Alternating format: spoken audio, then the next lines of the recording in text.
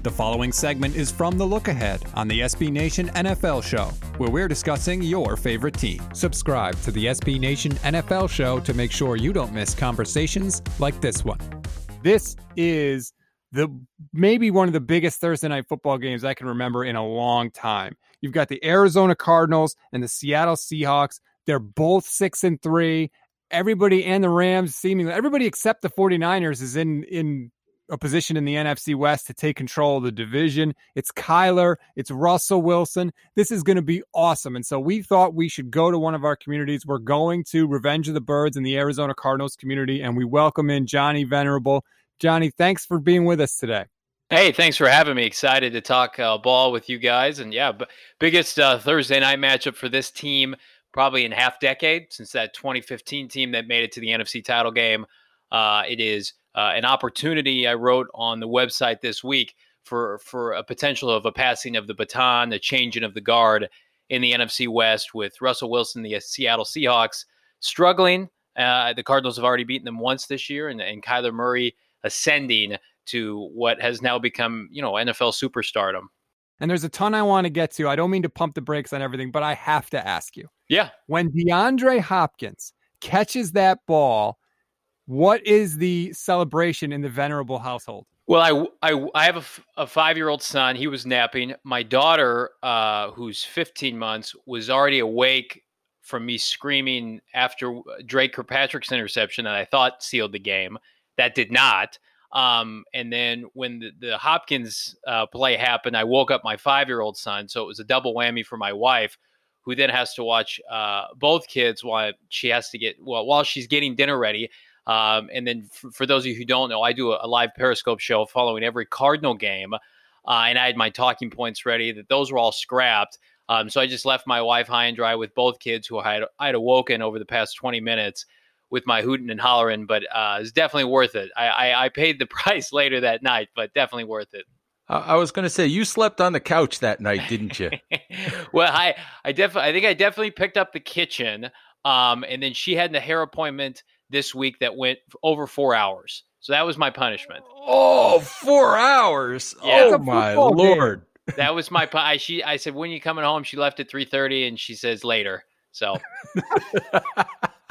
Jeez, you know what? That's the business we've chosen. That's right. Like to say. That's right. Okay, so turning the attention to this game, I can't believe I'm saying this considering where we started at the beginning of the year.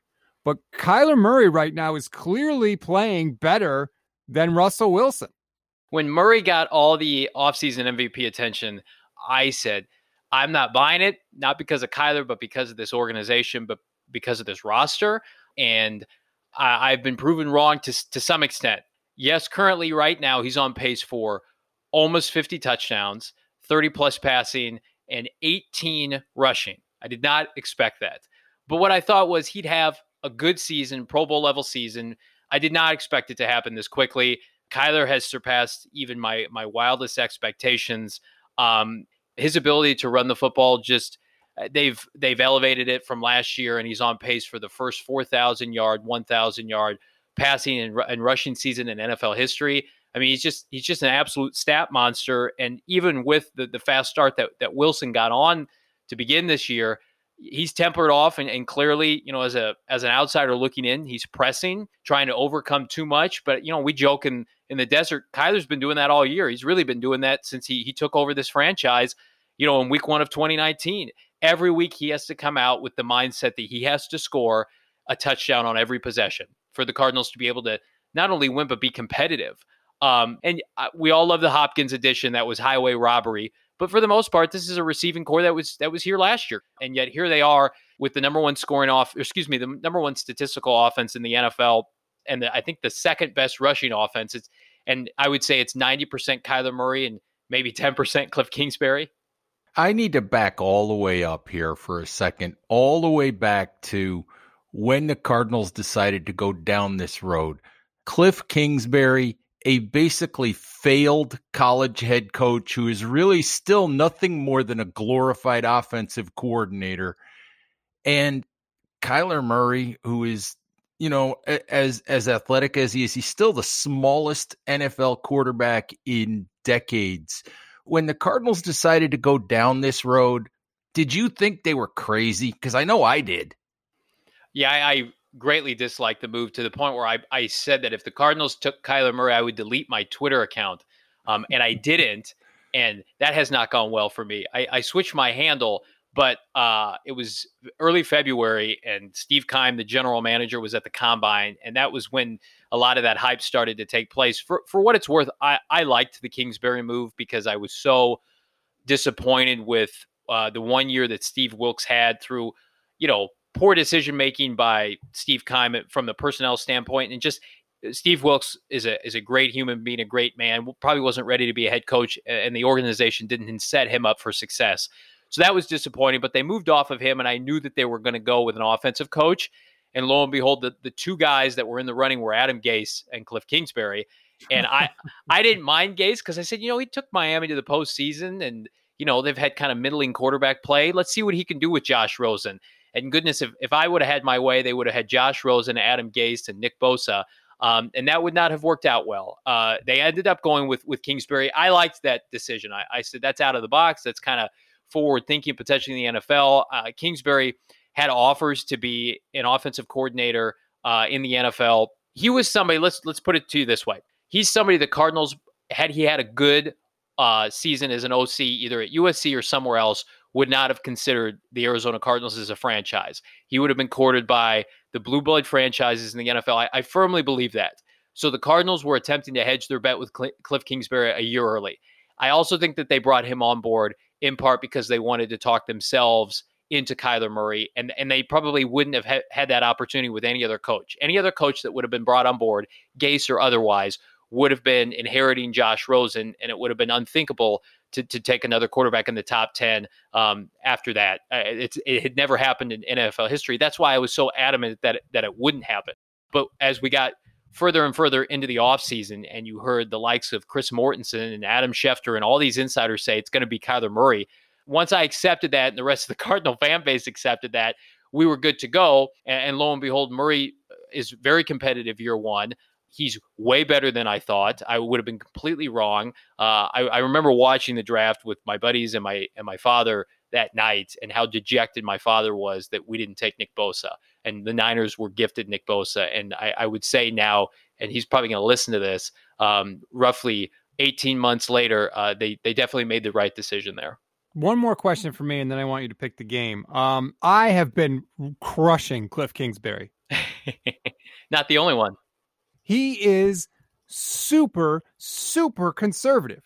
The first game against the Seahawks, he attempts a field goal on second down because he's so terrified about losing yards and getting out of field goal range that he panics, kicks a field goal that they miss, and they go, almost cost them the game. And Kyler Murray says to him, don't ever get conservative again. Like, I got you. I'll take care of you. Yeah. And then we get to the Miami game. It's 4th and 1 from the Miami 31-yard line.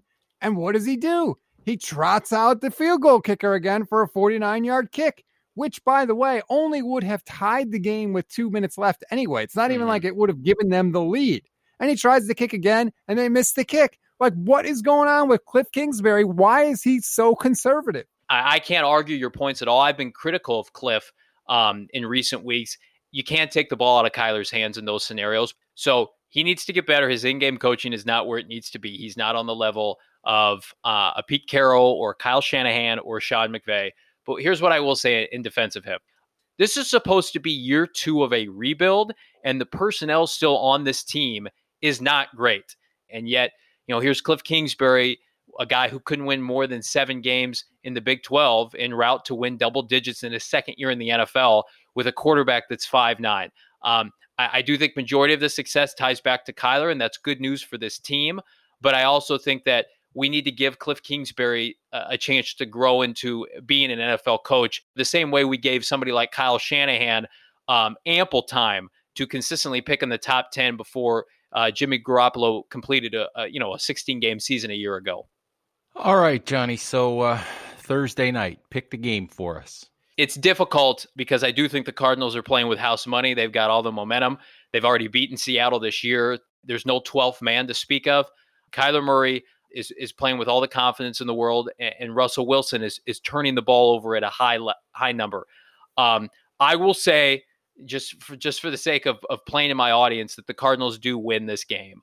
I think that they are so explosive offensively, and Seattle statistically, I believe, has the worst defense in the NFL. They're going to be missing both starting corners in Shaquille Griffin and Quentin Dunbar. Neither one of them are playing.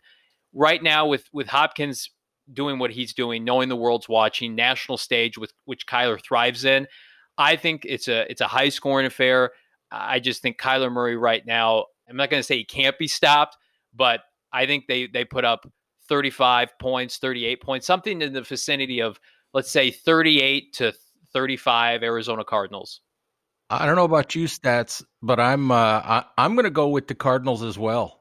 I think I think the Seattle defense is just so bad, and I think that you're watching Seattle, week after week. It's been the Russell Wilson show, and as terrific as he is, he can't carry that team without help.